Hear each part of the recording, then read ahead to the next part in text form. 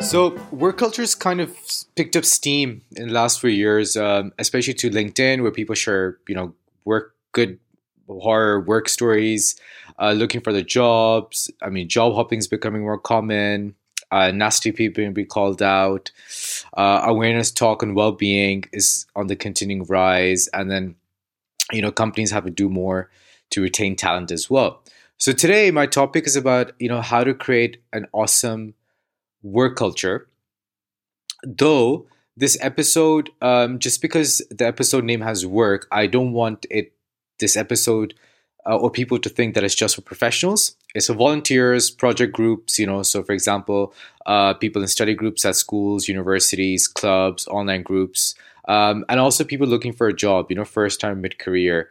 So what to look for a culture, what not to look out for. I'll share my experiences, some bad horror stories. Bad horror stories, some good stories as well, some good managers I've had, and just tips to how to start creating an awesome or positive culture. Though before that, hello everyone, welcome to the Aging Millennial with Amar, your host, and hope you had a great week. Great week. It is almost the end of the year. And hope you're having a good holiday if you're on holiday, and if you're not, then hope you're enjoying whatever you're doing. So, a quote by Jack Welch is: "No company, small or large, can win over the long run without energized employees who believe in the mission and understand how to achieve it." And there's another one by Patrick Whiteseal: "You can have all the right strategies in the world. If you don't have the right culture, you're dead." And I think that's a great one, because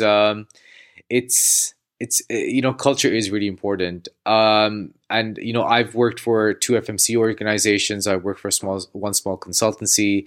I've had about 9 different managers, and I've worked across different cultures as well. So I've had the opportunity to work in the UK, Pakistan, Russia, Turkey, and South Africa. So I have a good fair sense of how some work cultures work, and I'm really thankful to God for giving me the opportunity to work with professionals from different backgrounds, and it's taught me a lot as well.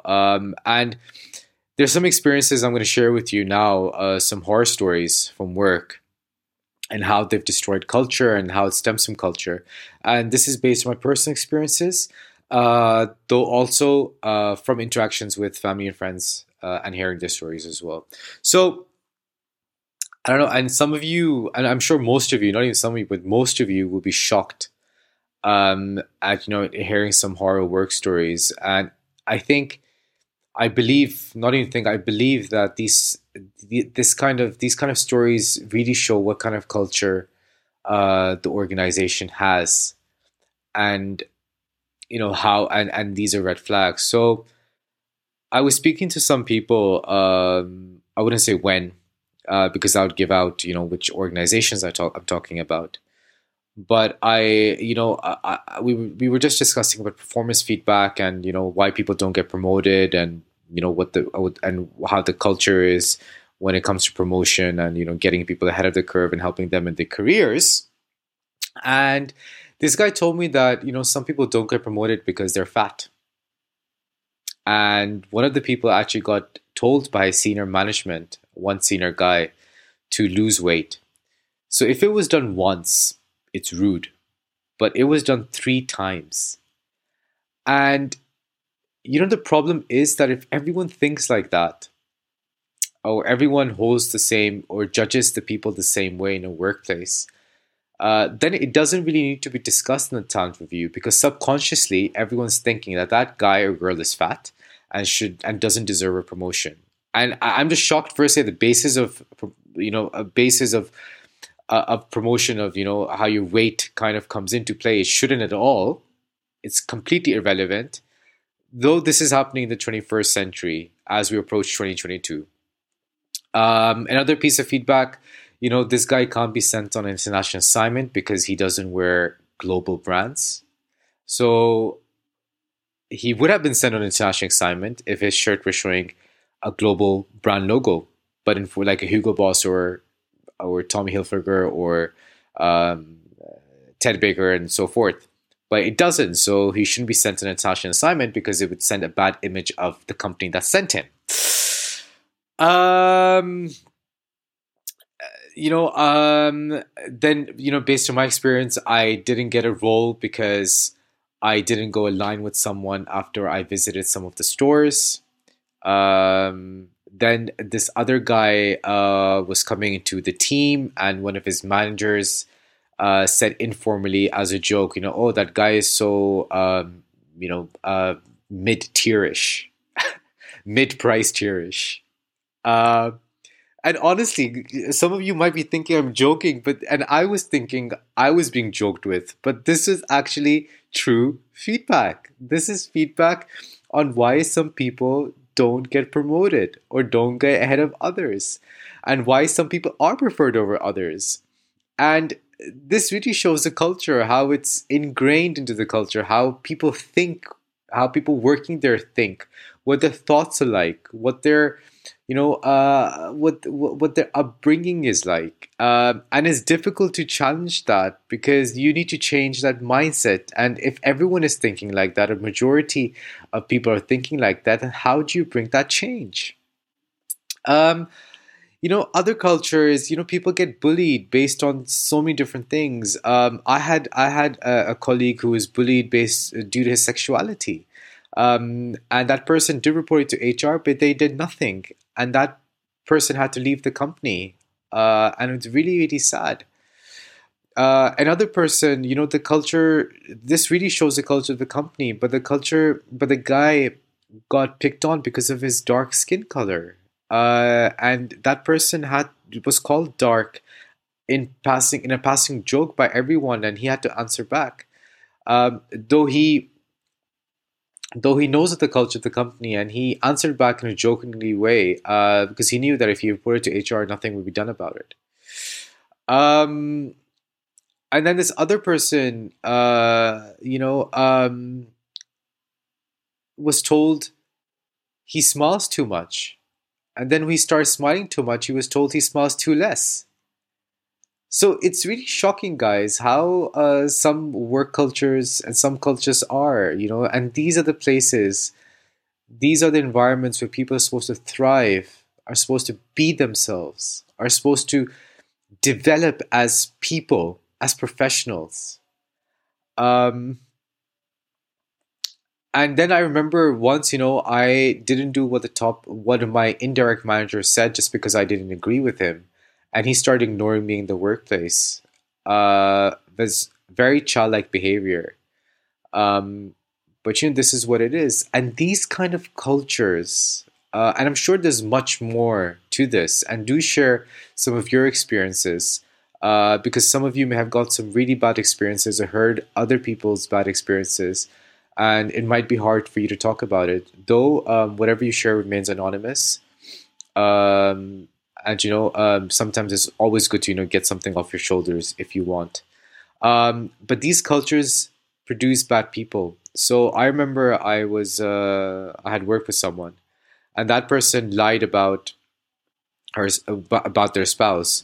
How they met, where they studied, where that person studied, where that person worked. They were lying about their spouse having a much more important job, traveling globally, um, and all that. And I don't know. I don't know whether it was because of the culture that person had to lie and make up stuff about their life. And trust me, I know they made that up because I did some research. I had some time and I did some research over some days with a fellow colleague, and yeah, it turned out that our manager was lying. Though I don't know if it was a product of bad culture, this is what they've taught, but sometimes these kind of people are supported in the organization. Um, Another manager I knew, got anal about her team coming 5 minutes late. And then once I remember, we didn't include one of our managers in our WhatsApp group. And I mean, everyone has WhatsApp groups without their manager, right? It isn't a big thing. Though that person felt really offended, and they drew a diagram on what they were feeling and where that feeling comes from. And we were shocked. We were shocked. We were like, fine, you told us you don't like it, but you don't have to explain this where these feelings come from.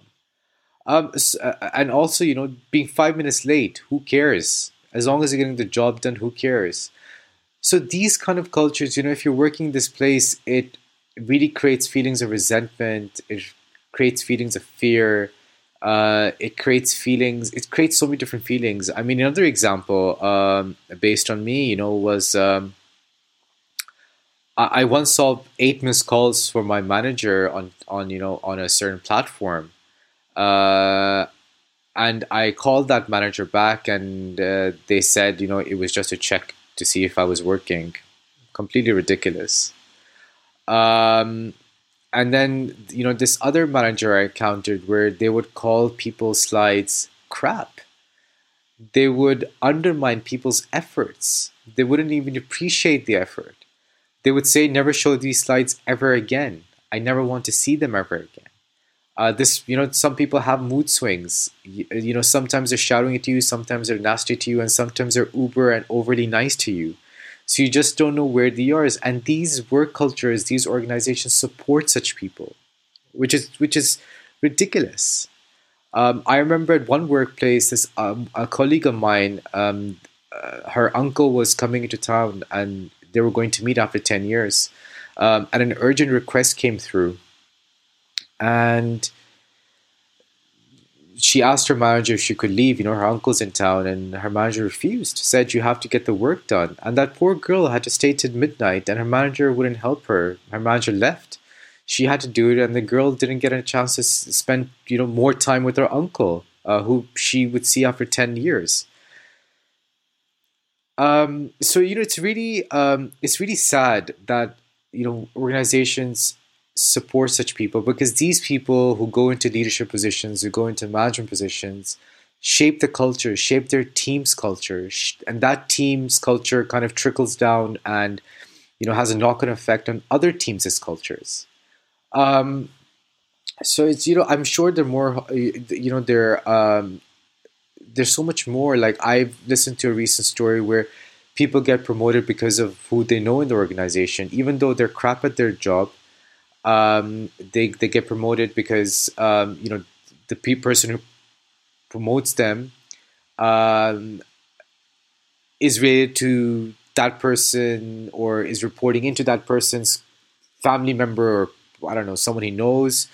Um, I've seen in front of my eyes senior people use juniors for as their scapegoats to get out, and they put them in trouble. Um, I've heard of stories where this person was doing a shit job, but he couldn't get fired because one of his top his family member was his top positions. But as soon as his family member left, that person got fired without any explanation. Um, and then and then also this other person got fired because the person who hired him did not get along with his manager. Completely ridiculous, man. Honestly. Other horror work stories, I have a friend who works in a place where they only get maximum 2 coffees a day, and if they miss the time, they don't get that coffee. Honestly, these are stories. And do share your stories as well. I just keep getting surprised day by day. Though in contrast, there's some great stories as well. I have worked with some great people and great managers. My manager, there's one particular manager who kind of encouraged me, who took a gamble on me, and but gave me that space to bring in my ideas, to shape my work the way I wanted to expand my role from the core things to taking on more responsibility and to influencing different parts of the business, supporting my ambitions, my aspirations, guiding me, being a mentor, letting me present my work to senior management rather than taking credit for it. And I've worked with people, I've worked with managers who take credit for the work you've done, and don't even appreciate that when they're presenting. So they kind of flag it off as their own effort. I've had managers who, who've not contacted me outside working hours or on the weekends, and if they had, they apologized. And then I've had managers who've not apologized at all, who've booked meetings on Sundays because they had to get their work done or their ass saved. So, culture really does make a difference. I worked in organizations where, we've got thank you gifts, Christmas gifts, New Year gifts. Uh, but then other organizations, we've got nothing of this sort. No appreciation, nothing. Sometimes words aren't just enough. There needs to be action as well, and gifts and all that stuff do help.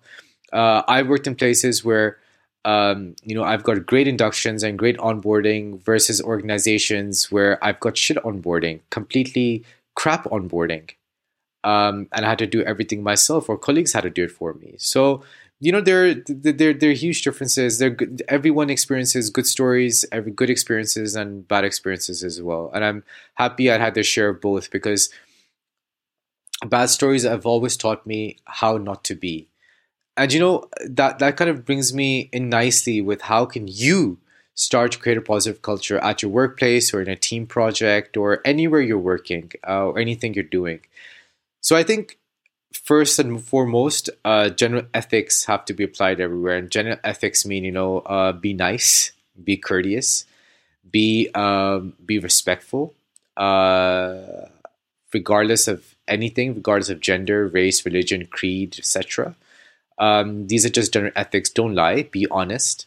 Other one, be empathetic. So listen to your team, listen to your colleagues, listen to your teammates, listen to your project team members, understand their viewpoint, be understanding of their situation. For example, if they're sick, don't make them work. I've heard of cases at work where people had COVID and were made to work at home. And these people were coughing, on the phone call, were in a really bad state, though there was no remorse, and they were working. And I've seen that, and I asked them, why were you working? They're like, oh, because if we go on leave, we're deemed as weak people, and that really shows the work culture. And empathy also means, giving confidence to what the other person is saying, repeating what they've said, summarizing what they said, so they really are they're really assured of you've heard them, you've listened to them, and you understand where they're coming from, and this really has a positive impact on the other person's well-being. Be calm if someone disagrees with you. Everyone has a right to disagree with you. You can agree to disagree, but be calm. If someone disagrees with you, think for a second. Where they're coming from. I've come across a good amount of people who really get moody, who really shout, who really dismiss your views and viewpoints, and that honestly, if you have that trait. That really shows cowardness and insecurity. It doesn't show machiness. It doesn't show you have a strong personality. I've worked in cultures where you're asked to be aggressive, like investment banking is really famous for that. And being shooting down other person's ideas, being rude, does not indicate a strong personality. It actually shows you insecurity. Be trusting. If someone tells you to keep a secret, do keep it. I've seen people who. I've told things to people and it's just spread like wildfire. And when you ask the person you've told what happened, they're like, oh, we never said anything. Well, obviously they did, right? So if someone trusts you with something, learn to keep their secret. This doesn't just go for the workplace, but this goes into every part of your life. So I think this comes under ethics. And don't spread stuff.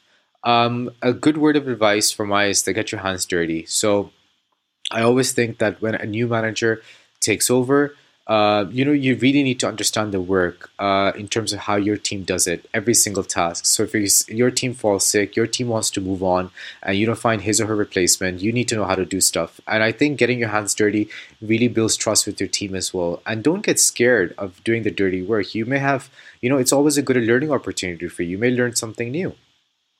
It shows collaborativeness rather than your team being fearful of our manager doesn't know anything or etc.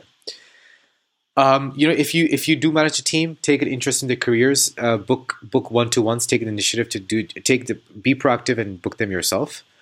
Don't always wait for them to book it. I know in a lot of organizations we ask our the junior members or our team members or our direct reports to book one-to-ones and show initiative and show that they're in control of their career. Though it also helps senior managers, managers doing that with their teammates as well.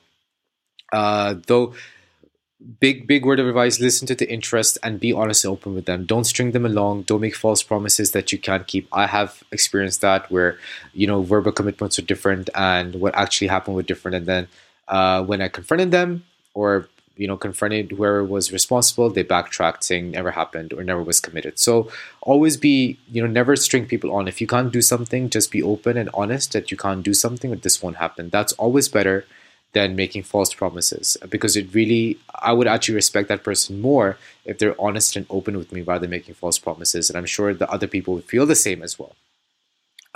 Always good, regardless of whether you're senior, junior, always ask for constructive feedback from people around you. It's always great to know how you're doing and how you're interacting and whether there are areas you can work on and any strength areas you can use as leverage. No one is too small or big for any feedback. It always helps.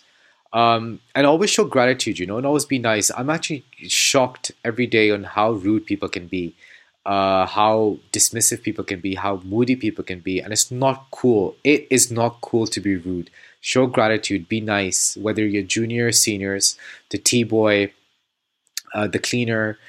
Be nice to everyone. Respect people the way you want to be respected.